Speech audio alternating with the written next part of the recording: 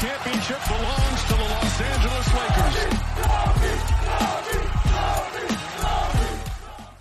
Hello, Lakers Nation. Welcome in. Trevor Lane here for LakersNation.com, your home for everything Lakers. Let's go. NBA preseason, it is here. Lakers versus Nets coming up on Sunday. Can't wait. Finally, get this season started. We're going to see, well, some of the Lakers out on the floor. Some of them will not be out there on Sunday, but we're going to break it all down. We're going to talk a little bit about this matchup against the Nets, things that we're going to be looking for. Of course, I'm going to be taking your questions and comments.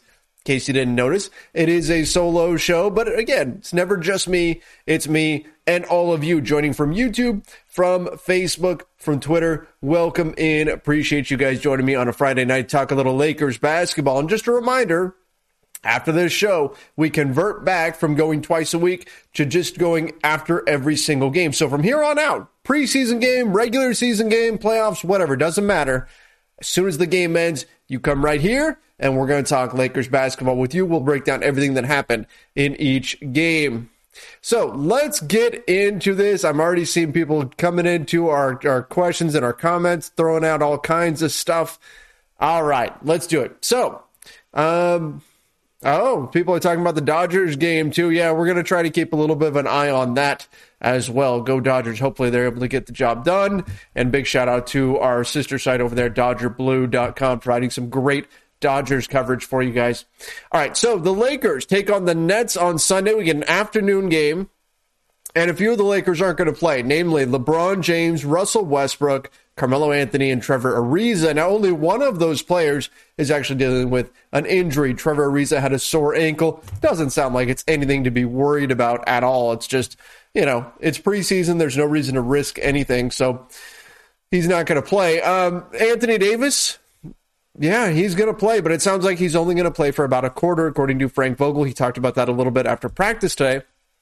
So AD will be out there for just a bit, but for the most part, these first few preseason games, they're going to be a chance to see everybody else. Yes, we'll get to see what kind of shape Anthony Davis is in, but other than that, this is going to be an opportunity to see all of the other guys, Russ, LeBron, these veterans, Carmelo Anthony. Preseason doesn't really matter that much to them. For most of them, it's just about getting through it, staying healthy, that sort of thing in preseason. Whereas for some other guys, preseason really does matter. Preseason is where you're going to fight out some of these battles. Like, we don't know who the other two starters are, right?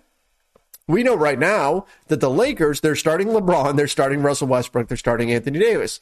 That's obvious. However, what we don't know is who the other two players are going to be. Now, we've heard some very strong rumors that it's going to be Wayne Ellington and Trevor Ariza, which may still be the case, but that was heading into training camp. Things can change in camp and in preseason. If somebody really plays well, they might change that up. So that's going to be something to keep an eye on. The two-guard battle, Wayne Ellington, he's the favorite right now going in, but you've got Talen Horton-Tucker, you've got Malik Monk, Kent Bazemore, these other guys who could potentially man the position. And as Frank Vogel said, it's not just about who's the best player, it's about who fits in best alongside the big three. So it's not just this player's better than this player, so he gets to start. No, it's about fit. Fit matters when we're talking role players. So it's going to be about who can do two things. Frank Vogel said this. Two things are the most important by far above anything else. Hit threes, play defense. If you can do those two things, that's what the Lakers are looking for. Random Brothers from YouTube said, who do you think will the super chat? We'll take him for the super chat. Said, who do you think will be the most disappointing player? I'm pretty optimistic right now. I'm not even thinking about who's going to be the most disappointing for the Lakers. If I were to pick the player that maybe I think is a little bit overhyped, and I think this might be more of a name than game situation, the guy I'm looking at is DeAndre Jordan. He looked like he had he looked like he had lost a few steps last season with the Brooklyn Nets. Didn't quite have that same burst. They were actually better defensively with him off the floor than on. Those are all not great signs. But how much are the Lakers really going to rely on DeAndre Jordan? It could very well be that Jordan is the third center on the Lakers roster and that it's Anthony Davis and Dwight Howard playing most of the minutes. So that's me just grabbing at something there. But I don't know that DeAndre Jordan is the guy. if you're thinking he's the guy that he was back when he was with the Clippers, that's where people are going to be disappointed. I think if your expectations are lowered and you realize kind of what he is now, and he's somebody that can maybe come in and give you 10 to 15 minutes a night, just do some general big man things. If you're not expecting the moon from him, then you're going to be okay. But I have a feeling that people remember the name, and they're going to be expecting more than what he is right now. So that's why I'm going with him. River of Custard from YouTube said, Trevor, what do you think about Dennis Schroeder's comments about never having the contract in front of him? So here's the thing. With Schroeder, it's hard to tell exactly what he was saying there. Like, as he said, the contract was never in front of him, but he also, the way he worded it was kind of weird. And I don't have the exact phrasing in front of me, but it was the type of thing that made me think, is that really what he was trying to say? Like, is that what he really meant? Did he just mean the contract was not physically in front of them, but the Lakers had maybe offered it? There was just a little bit of weirdness there. So I need to go back and look at the exact quote, but I remember when I read it thinking, okay, what exactly is he saying there? Is he saying the Lakers didn't offer that? It was a little bit confusing to me anyway. So again, I can't really say too much about Schroeder saying that, but no longer a Laker. I'm not going to worry too much about it. All right, let's talk a little bit about... All right, let's go into this. From YouTube, AD, DeAndre Jordan, THT, Ellington, and Nunn starting this Sunday. Yeah, and look, and I just said that DeAndre Jordan is probably not going to be the guy that's going to wow people, right? That's just not really what he is at this point. But he could still get some minutes. I mean, look, he was in there in practice 2 days ago. The Lakers ran a lineup that was the big three, Kendrick Nunn and DeAndre Jordan. Frank Vogel's going to play around with a lot of lineups. And he even said that. He said, look, don't read too much into preseason because we're going to be playing around with things. We're going to shift things all the time because why not? Why wouldn't you? These games don't count on the record, but they're important for the coaching staff to get a look at guys and get a feel for what's really going to work. So that's what they're doing right now. So that lineup that you mentioned, sure, we might see that out there on the floor, but I think we're going to see a lot of different looks out there. And in fact, on Sunday, I'm actually expecting to see a lot. Chaundi Brown, Cam Oliver, Austin Reeves, all these guys coming in. Joel Ayayi, Trevlin Queen, Mac McClung. I think we're going to see a decent amount of those guys out there on the floor because this is an opportunity for them to try to win that now open two-way spot because Austin Reeves got that 14th and final roster spot. And Austin Reeves, again, I think he's going to get some minutes too because it's hard to imagine some scenarios, especially early in the season, where he's going to get minutes over a lot of the veterans that are out there. So I think that Frank Vogel will use preseason as an opportunity to let those guys battle it out as well. Plus, he's going to let his other guys try to develop a rhythm. We're going to be looking for two main things, and that's obviously defense, getting that on the same page. That's going to be really important. Frank Vogel's a defense-first coach. That's going to be his main priority. Are things clicking on the defensive end of the floor? And you can expect there to be mistakes, both ends of the floor. I'm expecting a lot of turnovers. There's going to be a lot of mistakes because they're just getting used to this, right? It's even a new offense. Vogel talked about that a little bit today, that the offense is very different than what they had in seasons past. Look, you've got Coach Fizdale in now. So when you've got that changing too, it's going to create mistakes. But for Frank Vogel, it's going to be defensively. Can we get the job done there? Can we get guys clicking? Can we move as a unit? Remember, defenses in the NBA, if you have one guy who's off just a little bit, the best offenses in the league will find that. They will find that one weakness and they will exploit it. That's what NBA offenses do. So defensively, can they get everybody on the same page? And then if they can, when they get stops, can they run?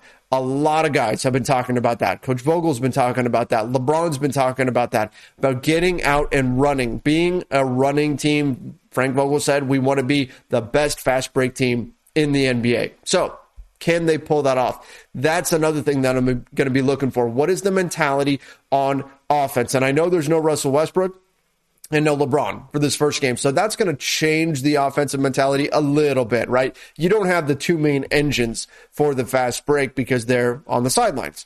But still, what does this team look like when they're able to get out and run? That's another thing that I'm going to be looking for. Pumpkin Seeds from YouTube, the super chat, thank you, said, is AD and Ariza our best defenders? Are they the two best defenders? Yeah, they could be. I think we have to wait and see. I think Anthony Davis naturally just is the best defender, like in terms of his skill set, in terms of what he can do on the defensive end of the floor.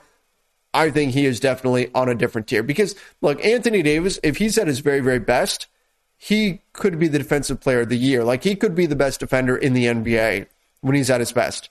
I don't think anybody else on the team can say that. Not at their current state anyway, right? We've got Dwight was 3-time defensive player of the year. But nobody else on the team can say that right now. So Anthony Davis certainly is one of the best defenders. Is it Ariza? I don't know. I worry about the lateral quickness a little bit now that he's gotten older. But if it's not him, that's the second best defender, then who is it? Maybe it's Kent Bazemore. Maybe it's somebody else. I think that's going to be really the big test for Frank Vogel this season. It's going to be, how good of a defensive coach are you? Like Rob Pelinka talked about it. Talked about how they are relying on the Frank Vogel effect to fix the defense, because if you look at the individual pieces, the Lakers don't have that many good individual defenders. So they made a conscious decision that, look, we've got a great defensive coach. We're going to rely on him to figure it out and raise the level of all of these guys who are mediocre defensive players individually. So we're going to find out. It's going to be a big test here. As much as we say, look, this is a chance for these stars to win a championship. This is a test for Talen Horton-Tucker to step up, and Malik Monk has some chances, and right, all these things. It's all true. Frank Vogel is also being challenged here. This is a big challenge of just how good of a defensive coach he is, and so I can't wait to see what that's going to look like.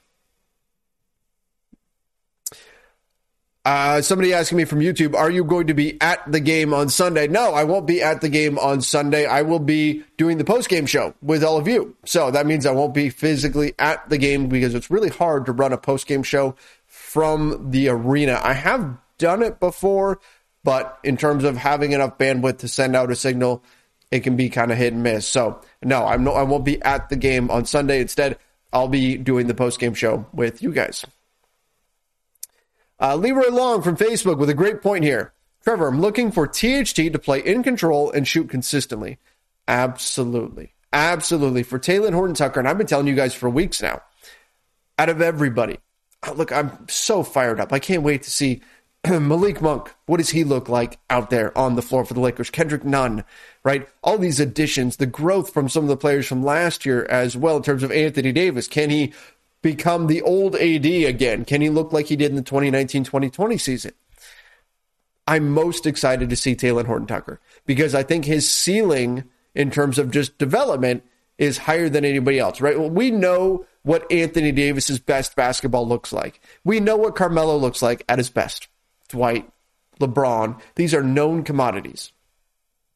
Malik Monk has this mystery element to him to a degree, but Talen Horton-Tucker is the one guy where we really don't know what his best basketball is going to look like. The ceiling is so high for him. If that shot comes around, and it's a big challenge, but if he can live up to the challenge that the Lakers have presented for him, to become the guy to defend the other team's best player, I mean, if he can do that, he's got the physical profile. Can he get the mental side of it down? It's asking a lot of a 20-year-old. But if he can do that, wow, he could be really, really, really good. So yes, I am more than anybody else excited to watch Talen Horton-Tucker on Sunday and see where has his game grown. What's changed about his game? Does his demeanor change now that he's the guy, right? He's no longer making second-round pick money. Now he's the fourth highest paid player on the team. It's the 3 stars and then him and then another gap, and you get to Kendrick Nunn, and then everybody else is a veteran minimum. He's being paid now to produce. What does that look like? I can't wait to see, because, again, his trajectory is going straight up. And don't forget, man, did he look good in preseason last year. Now, obviously cooled off when some of the regular guys started playing again and things like that. But he really showed that when the ball is in his hands, when he's in control of the game, he could be something special. So I am really excited to see Talen Horton-Tucker on Sunday. Let's see what else we've got here.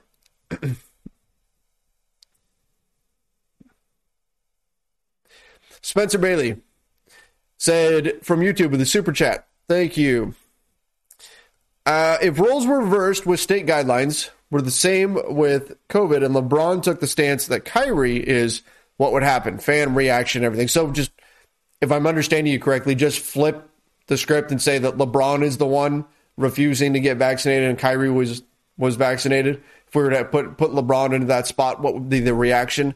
I think that it would be fairly similar. I think it would be louder because LeBron draws more of a spotlight than Kyrie does nationally, internationally. So I think it would be a bigger story. But I think Kyrie has a lot of detractors just like LeBron does. If you look around the NBA, a lot of non-Lakers fans are anti-LeBron James because, well, it's what happens when you lose to a guy for a while.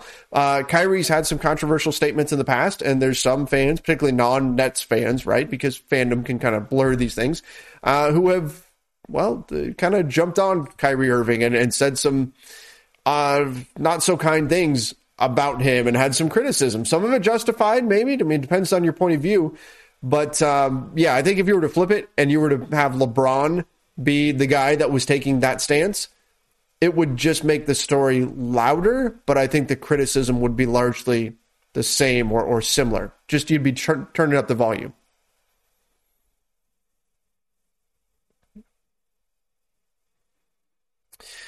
All right, so Jason from YouTube said, hey, Trevor, are you ever going to go to a Lakers game this season? At some point, probably. But again, keep in mind, if I go, and I've gone to games, I've covered games, I've gone into the locker rooms, done all that kind of stuff. It's a lot of fun. Don't get me wrong.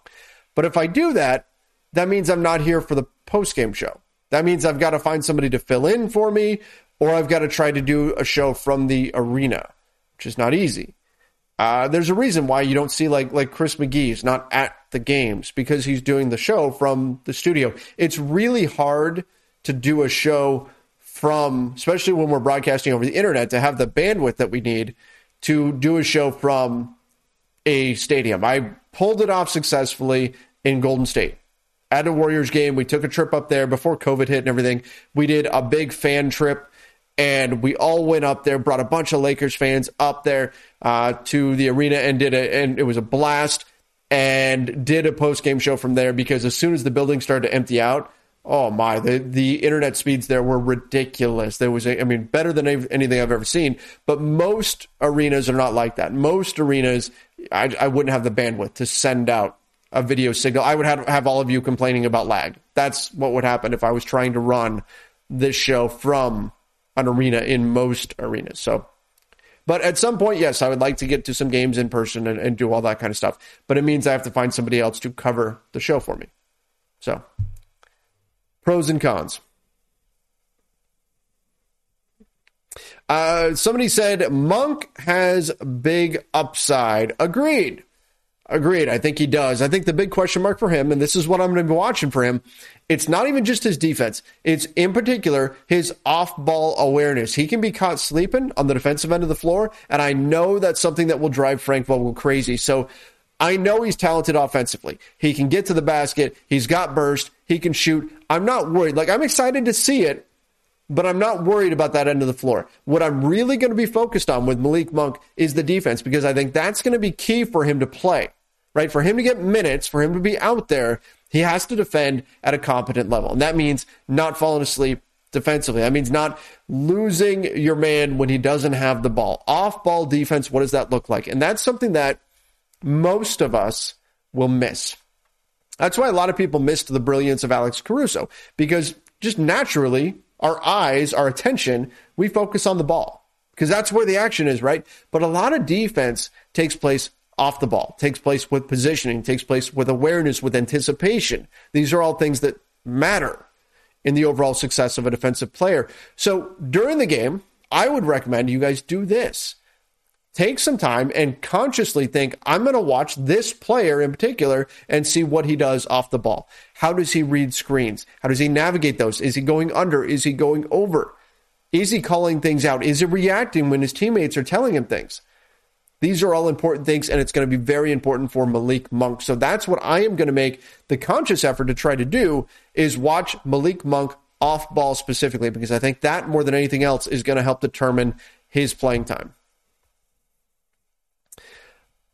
Katie Forever from YouTube with a super chat. Thank you. Said, I'm really worried about the DeAndre Jordan pickup. He's not JaVale McGee. JaVale could still jump and defend the rim. Jordan is, well, a fossil. I feel you. You know what? Heading into the season, heading into like when DeAndre Jordan was first picked up, I was saying he's not the guy he used to be.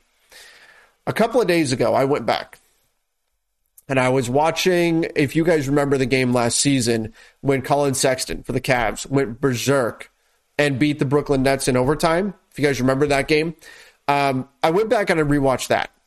And I really focused in on DeAndre Jordan. And I have to say, if I'm being honest, it looked worse than I thought, worse than I remembered in terms of the lift. He did a nice job setting screens. I'll say that. He set good, hard screens. He didn't slip them. He didn't try to avoid contact. He set good, hard, physical screens, and I think that's something that can certainly help the Lakers.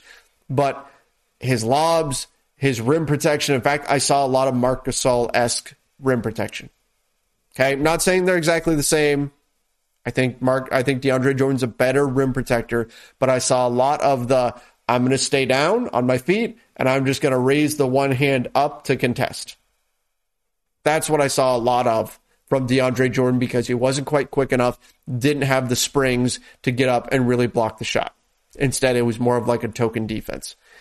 So there's some concerns there. But again, so far, we've heard good things about him out of camp. So far, LeBron credited him for being one of the new guys that's really stood out.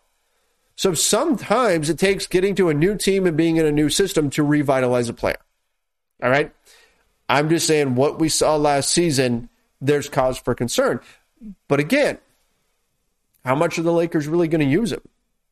When push comes to shove and the regular season is here and you need to win games, is it going to be AD and Dwight manning the center position and DeAndre Jordan is kind of the break glass in case of emergency guy? Is he starting? We don't know. So again, don't write off DeAndre Jordan. That's not what I'm saying. But I'm saying he's not the guy that he used to be. And there is reason, if you're concerned about him, there's reason to be concerned. And I hope those turn out to be unfounded. I hope he has a great season. I hope he has a bounce back season. Maybe there was something that just physically wasn't right with him last season or something, and that's cleared up now and he's good, and his legs are feeling good, and he's got a little bit more spring in his step. That can happen. All right? So I'm not saying I'm totally out on DeAndre Jordan. It's a terrible pickup. I don't know what the Lakers would do. No, I'm not saying that. I'm saying temper expectations with DeAndre Jordan.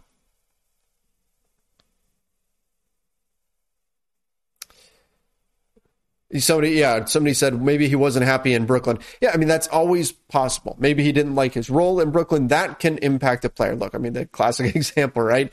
Blake Griffin from the Nets, right? When he was with Detroit, he looked done. He looked done. He wasn't even dunking. And then he goes to the Nets, and suddenly he's dunking again, and he looks a lot better. Again, don't write off DeAndre Jordan. That's not what I'm saying.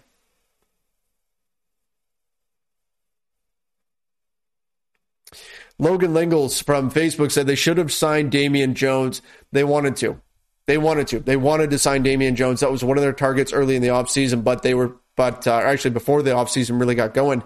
But they were surprised that the Sacramento Kings actually picked up his option. The assumption was since the Kings had so many centers that they probably weren't going to pick up his option. The Kings kind of surprised everybody and picked it up anyway. The Kings have like 6 centers right now on their roster, especially if you're counting Marvin Bagley. So a little bit crazy. Most people were not expecting the Kings to do that. And the Lakers, I think, had intended to re-sign Damian Jones. But the Kings picked up his option, and so they were not able to.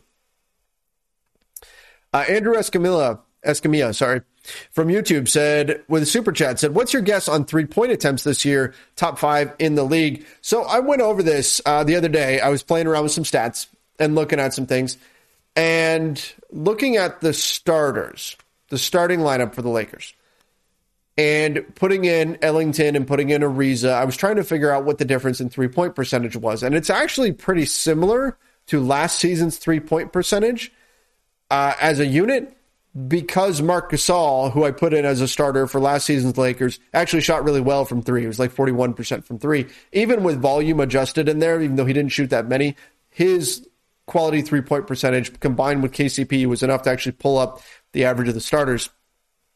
But what I thought was interesting is just out of the starting lineup, if you were to replicate last season, how many three-point attempts they had, it would have gone up, just the starting lineups threes for the Lakers compared to last season would have gone up by like 6 attempts per game. That's off the top of my head, so don't quote me, but it was about that. It was like 5 or 6 attempts per game. I think we're going to see more threes this season. And it's not just a pace thing, right? Like last season, the Lakers were 21st in pace. I don't expect that to happen again. I think they're going to be a much more fast-paced team. Faster pace, more possessions means more shot attempts.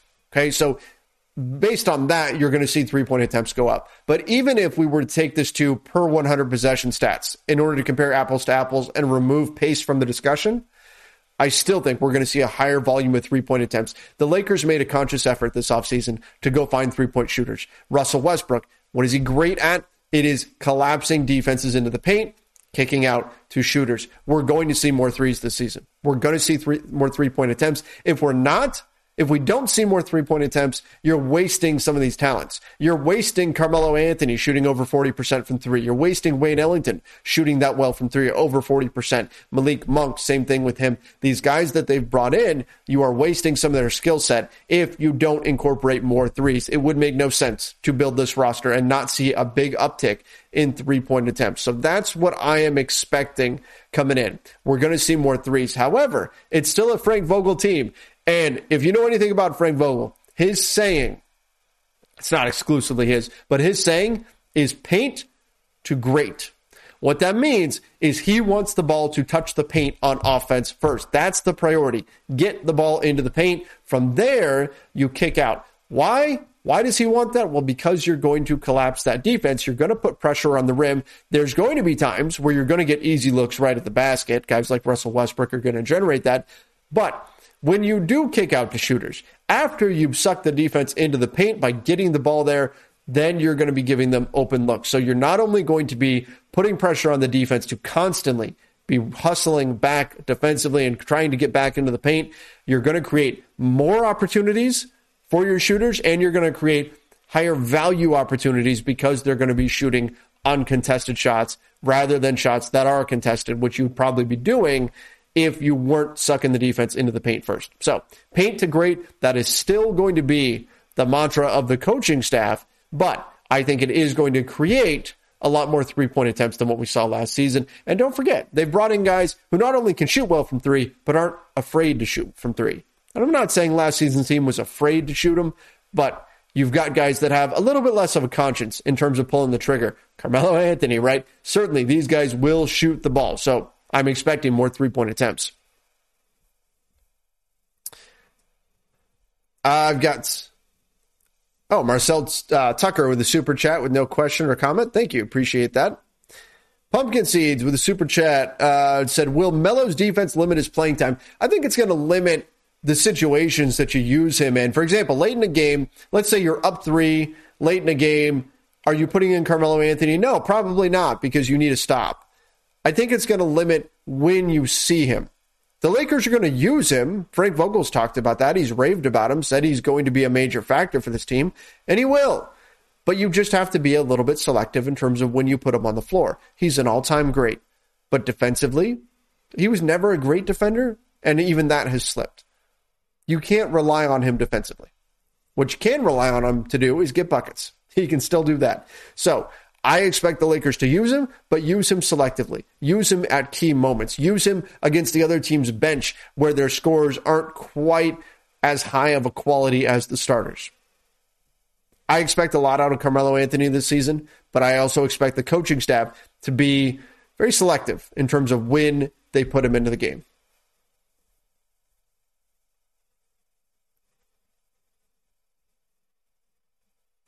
Andrew Escamilla from YouTube, again with a super chat. Thank you. Said, would love to see you and the team, maybe with the front office, do a weekly bet, the plus, minus, or spread, or top games, or by division, or something like that. Oh, so do some sort of a betting show responding to the plus, minus, and things of that nature. Maybe that's something that we can add in. We've got our different segments that we do for our post-game shows. Master Lock of the Night, of course. We've got that one. We've got our Next Man Up award, all those sorts of things that we do. But maybe that's something that we can incorporate in. David Tran from YouTube, the super chat, said, is there a reason for the lack of David Fizdale news? Haven't heard anything since we signed him. No, it's just him, right? I mean, not every coach is out there talking. Like, we didn't hear a lot from Jason Kidd the past few seasons. You didn't. A lot of times assistant coaches, you just don't hear that much from. I think where we're going to see Fizdale's fingerprints the most is on the offensive end. So that's what I'm going to be watching to see what David Fizdale really brings.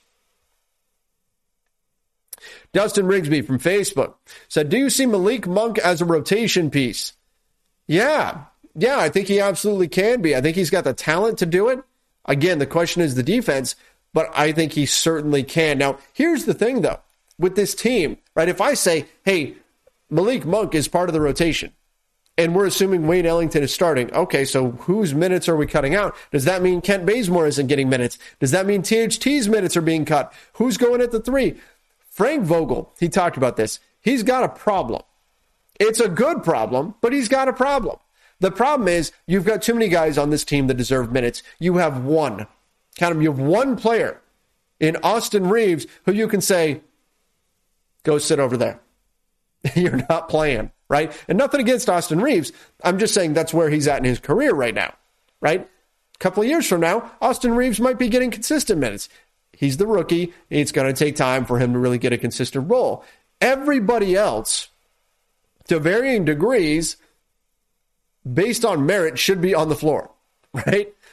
That's a problem. That's 13 players. You can't have a 13-man rotation. It doesn't work that way. But what that does mean, and what a lot of players have talked about, Wayne Ellington specifically said, we know not everybody's playing every night. We know that going in. And a lot of guys have talked about sacrifice too.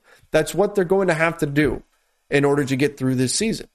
They know they've got an older team. They hear all the things that people are saying. They hear people saying the LAARP team, things like that. They know that they're going to need to use some load management to get through. And there is a lot of prove them wrong in this locker room. There's a lot of guys that are coming out here ready to show everybody that their age doesn't mean they can't get this done. Okay, so I don't think the age is as big of a deal as we're making out to be, but it also is a factor to some degree. It's not something that you can just write off. They're going to need rest days, and that's where the depth is really going to help.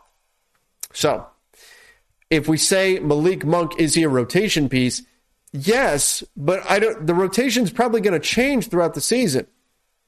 On talent, he deserves minutes, but a lot of guys deserve minutes. So just keep that in mind, that the rotation we see opening night is probably not the rotation we're going to see a few months into the season. There's going to be changes.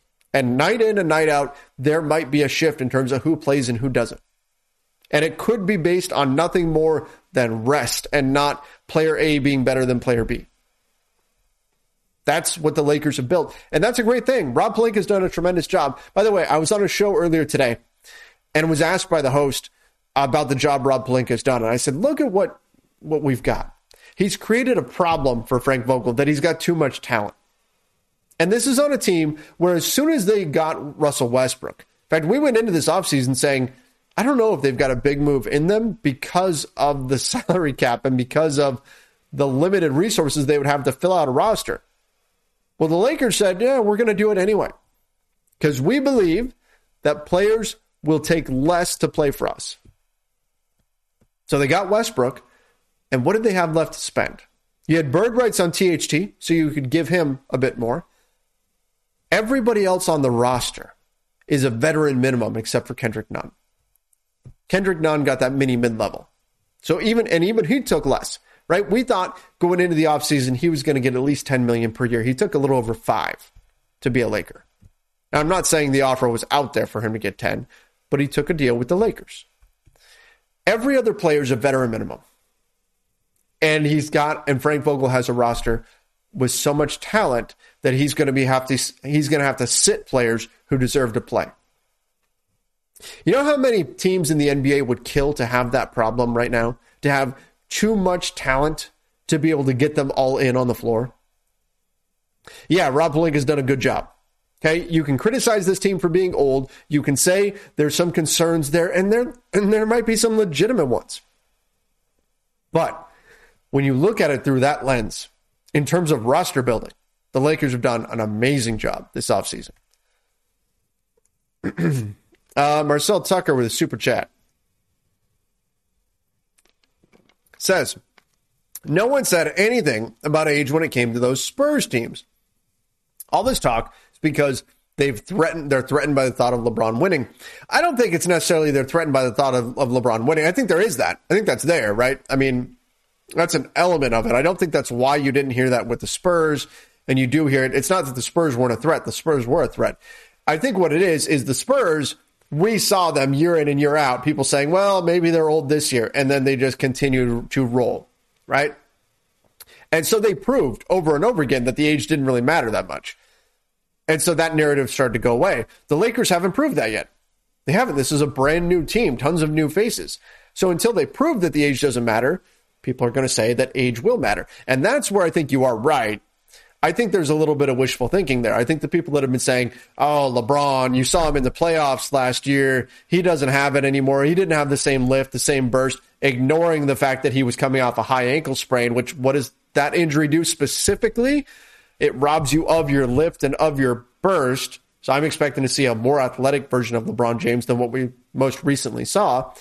And so I think that you're going to see a Lakers team that a lot of people are counting out or looking for reasons to count them out because they don't want the Lakers to win again, right? If you're a fan of all these other teams, you're sick of the Lakers winning. And so you're grabbing onto all of these things. You're saying, oh, they're old. They're not going to win. LeBron doesn't have it anymore. Russell Westbrook, he can't shoot threes. This is never going to work. It's wishful thinking. Wishful thinking. I'll tell you what. I put out there earlier today. I said, it was yesterday. I put it out there on Twitter. I said that Kendrick Nunn was going to surprise a lot of people and that he was remarkably consistent as a Miami Heat player. Now, Twitter, your characters are limited. And so I didn't get to go into detail to explain that. What I meant was consistent season to season. I know he can be a bit of a roller coaster. There's an up and down effect where he'll have good games, he'll have bad games, good shooting games, bad shooting games. But if you look season by season, his 2 seasons with the Miami Heat, he put up almost identical stats. Same minutes, same points, similar percentages. Like that, it was very consistent. And I had a lot of Miami Heat fans chiming in, basically tearing down Kendrick Nunn, making it sound like Lakers fans are stupid to be excited about him. Oh, he's a terrible defender. This is not going to work. Oh, just wait. You think he's consistent. He's not consistent at all. Wait until he has an 0 for 9 shooting night or things like that. Again, it's wishful thinking. Why? Because as fans, we want to think, oh, this player's not with my team anymore. Well, I bet it's not going to work. I bet it's not. We didn't really lose anything because you want to feel better about your own team.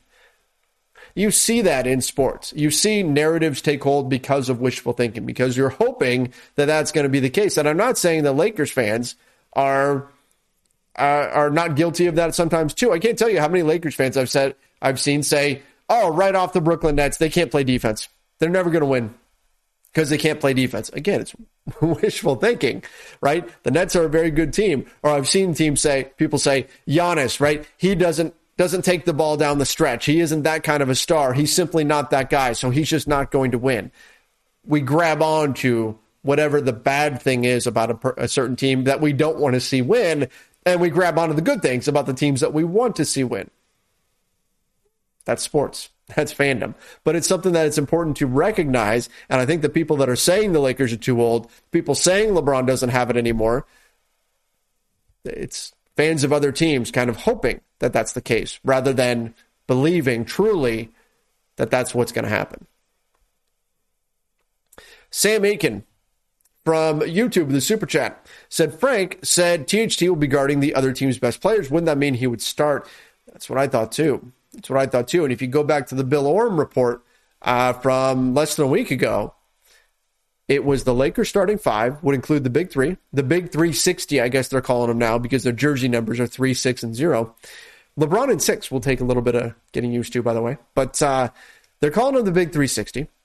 And the 2 joining them would be Trevor Ariza and Wayne Ellington. That was according to Bill Orm. But he threw in that Talen Horton-Tucker is the guy that could change that. Talen Horton-Tucker is the guy who could get into the starting lineup. And so defensively, if Frank Vogel is asking him to guard the other team's best player, yeah, that does kind of suggest that he would start. But I think the Lakers have to be careful with him, and that's why you don't see him as the guy right now. Right now, it's going to be Wayne Ellington, it's going to be Trevor Ariza. We don't know for sure that Talen Horton-Tucker, number one, can do that defensively. Haven't seen him do it. We think he's got the potential to do it, but we haven't seen him do it, and we don't know what his shot looks like just yet. If his shot hasn't come around, he's a poor fit offensively next to Russell Westbrook. And so there's some challenges there. So I think the Lakers are kind of hoping that, one, Talen Horton-Tucker defensively can be that guy, and number two, his shot has come around, and then you can put him in the starting lineup. But until you see those things, he can't be the favorite to do that, even if you're saying, hey, we're going to ask him to guard the other team's best players quite a bit. Again, though, we could also be looking at an Alex Caruso role, where Alex Caruso frequently guarded the other team's best players but didn't start. Could be that type of a role as well. But I do think THT is going to have the opportunity to get the starting job if he can do those two things, shoot the ball well and defend very, very well.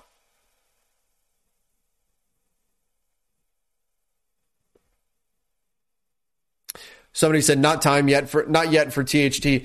Look, if it's not, right? If THT does not start, if THT does not set the world on fire, remember how young he is. He's got plenty of time to grow. The Lakers believe in him. I stress patience with him. I'm expecting big things from him, right?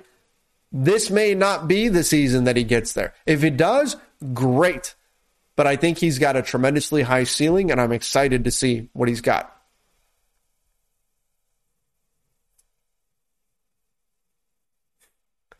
Somebody be asking me, hey, Trevor, why didn't the Lakers sign Ennis? So the James Ennis thing, it seemed like a no-brainer that the Lakers would sign James Ennis. And was it fit a need for the Lakers in terms of their roster as far as being another wing? He can shoot the ball. Made a lot of sense. Came in and worked out for them. But instead, they gave money to Austin Reeves. On one hand, they do save a little bit of money because Austin Reeves got a veteran minimum, and his veteran minimum as a rookie, not a veteran minimum, it's be a minimum, as a rookie is less than what the veteran minimum that James Ennis would have gotten would be. And when you add in luxury tax penalties, there's actually a little bit of difference there. It's also possible that the Lakers believed, the 14th guy, we already have 13 that we're going to struggle to get minutes to. There probably wouldn't be a lot of minutes there. Who is more likely to be okay with that, with not playing? Is it Austin Reeves? Is it James Ennis? And if this player is not going to play much anyway, who is it that's going to benefit the most from being in practice with us? Somebody that maybe we can develop for the future. All those things start to lean towards Austin Reeves. And again, I don't want to paint the Lakers as a penny-pinching franchise or anything. I think the dollars do matter to them. We saw that with the Alex Caruso situation. But there is a financial incentive to go with Austin Reeves. There's also more flexibility, and I think this may be the ultimate answer. There's more flexibility in the contract that Austin Reeves took. Austin Reeves' deal is only guaranteed to pay him $100,000. It's a non-guaranteed deal, and the Lakers have all the way until January 10th to cut him if they want. So if something happens midway through the season, somebody surprisingly pops free on the buyout market, and maybe a couple of players pop free, the Lakers could, in theory, cut Austin Reeves and bring in two players. Remember, they've got that 15th spot open as well. So if they decided they needed flexibility, somebody surprisingly popped open, and they still wanted to save a spot for the buyout market, you could cut Austin Reeves, move on, and you're only out $100,000 or whatever you've paid him up till that point. So I think that kind of flexibility is important. Now, again, don't hear what I'm not saying. I'm not saying the Lakers are going to cut Austin Reeves. I'm not saying that's the goal. I'm not saying that's the plan. I think they like Austin Reeves a lot. I think they like him a lot. I think they want to develop him. I think they liked what we saw in Summer League. We've heard great things out of what he did at LeBron's minicamp in Las Vegas. They like him. Okay, I'm not saying that they don't. But flexibility matters for this franchise, and Austin Reeves' contract offers more flexibility than what the one going to James Ennis would have. Now, again, I was on board with signing James Ennis. I'm just making the case for the benefits of going with Austin Reeves instead. So we'll see. We'll see how that turns out. Jaden Mendoza said, Trevor, do you think the Lakers might struggle with their three-point shooting? Well, I hope not, because they spent the offseason landing so many shooters, but there is this weird thing, I hope it's not a thing anymore, where shooters come into the Lakers and their three-point percentage drops by like 5-ish%. And that's a big deal when we're talking about three-point percentage. I hope that's not the case. If that is, then maybe they do struggle with three-point shooting.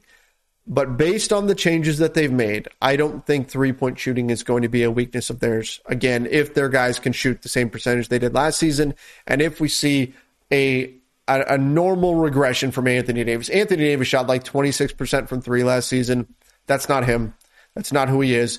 If we see more of a normal Anthony Davis, the 33 to 35% AD, I think we really are not going to have a problem in terms of the three-point shooting. So I'm not super worried about it. The only thing, maybe give me a little bit of reservation, is that Lakers history of having players shoot poorly from three, particularly once they become a Los Angeles Laker. That's the only thing holding me back. But otherwise, if you look at the moves the Lakers made, they addressed the three-point shooting issue.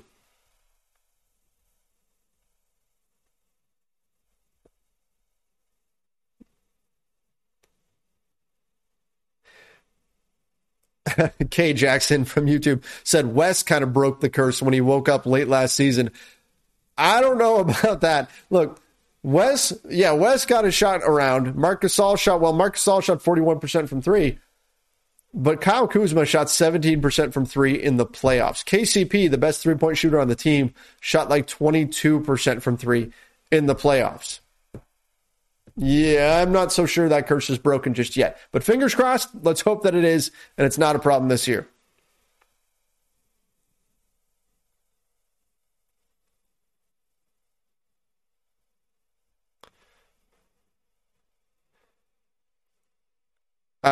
Jeremy Jaswinski from YouTube said, what happened to the guy from the Rockets who came to the Lakers as a three-point shooter?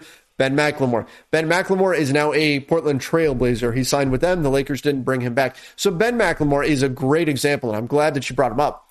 A great example of my concern with Malik Monk. You saw what happened, where Frank Vogel was hesitant to put McLemore out on the floor because his defense is not good. And in a similar way to Monk's, now they're not the same defender, but in terms of off-ball defense being a concern, Ben McLemore has some of those same issues. Now, McLemore can also get hot in an instant.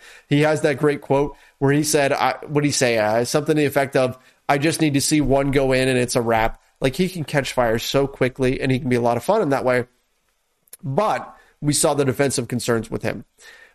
I'm not surprised the Lakers didn't bring him back when you look at the pieces they added. Like, if you ask me, I like Ben McLemore, but would you rather have Malik Monk or Ben McLemore? Malik Monk, by a lot. Right, he's much more dynamic in terms of attacking the basket, can handle the ball a little bit. It's a different tier of player. Wayne Ellington or Ben McLemore. Wayne Ellington, over a long career, has been a more efficient three-point shooter than Ben McLemore. I also think that Wayne Ellington's ability to catch and shoot off of the move, to run him off of screens and have him come up shooting, that's going to be an asset. I would lean Ellington. When you look at all the different players the Lakers have brought in, I struggle to find somebody that I would bring in Ben McLemore over. And so that's why I think the Lakers ultimately moved on from him. It's not that you don't like him, but the guys that they had out there, the options that they had at their disposal were simply better. They're just better. And I think that's what it came down to.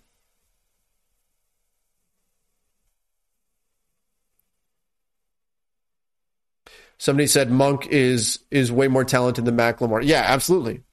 No arguments here. Monk is in a different tier completely than Ben McLemore.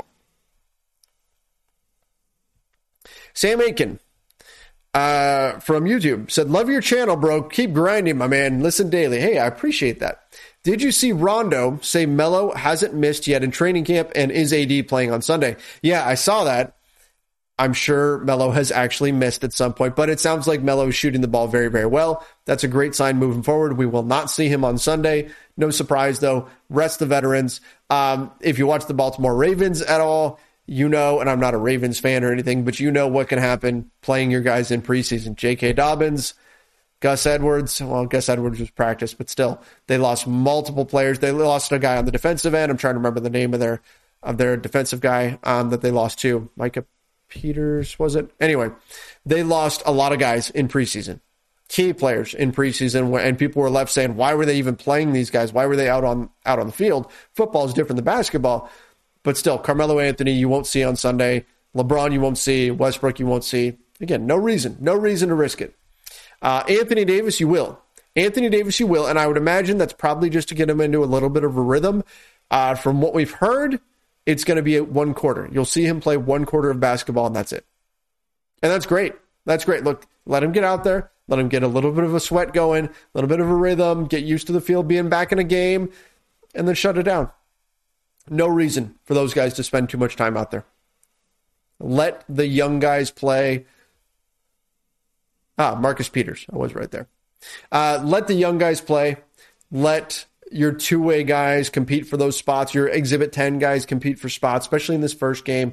Give those guys some opportunities. Let's see Malik Monk. Let's see Talen Horton-Tucker. Let's see what those guys can do out there on the floor. Don't worry about that's the other thing. Preseason, don't worry about the score. It's about the process. It's not even so much about did the shot go in or not, right? It's about how did you get to that shot.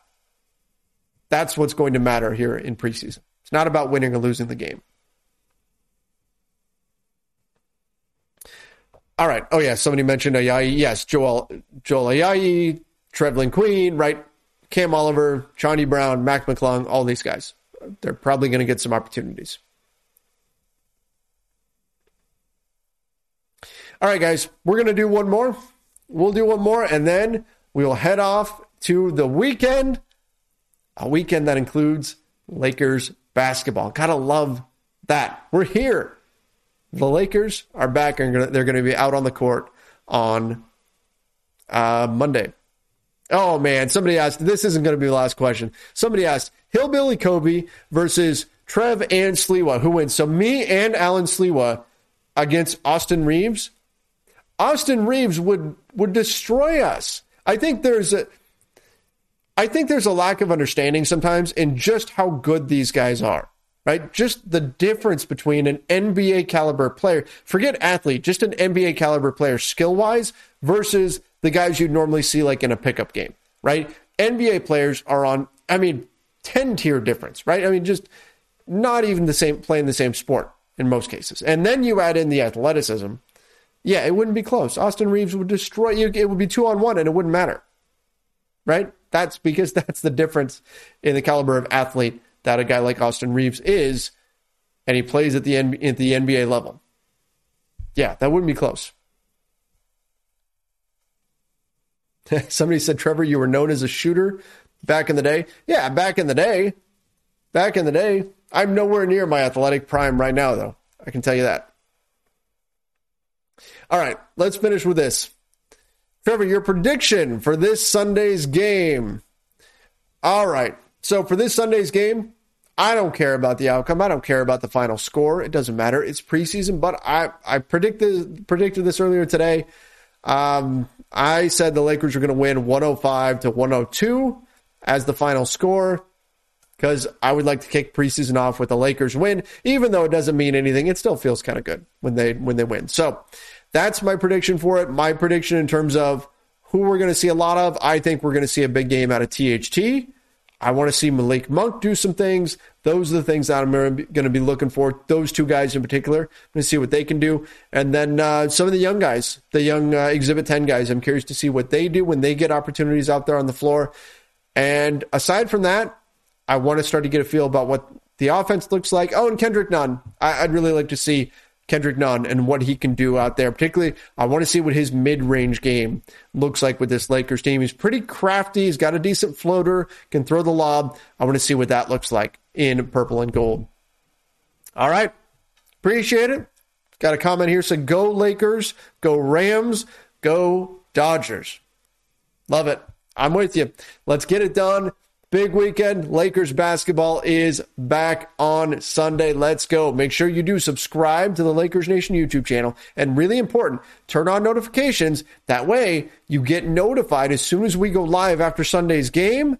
And you can come in and talk with us about the whole game. We're going to break down everything, all the stuff that went on. It's going to be a lot of fun. So again, make sure you subscribe to the Lakers Nation YouTube channel. Turn on those notifications. That way, as soon as we go live, you get that little message telling you to jump in and we can talk more Lakers basketball. Thanks again for joining me, everybody. Until next time, see ya and stay safe.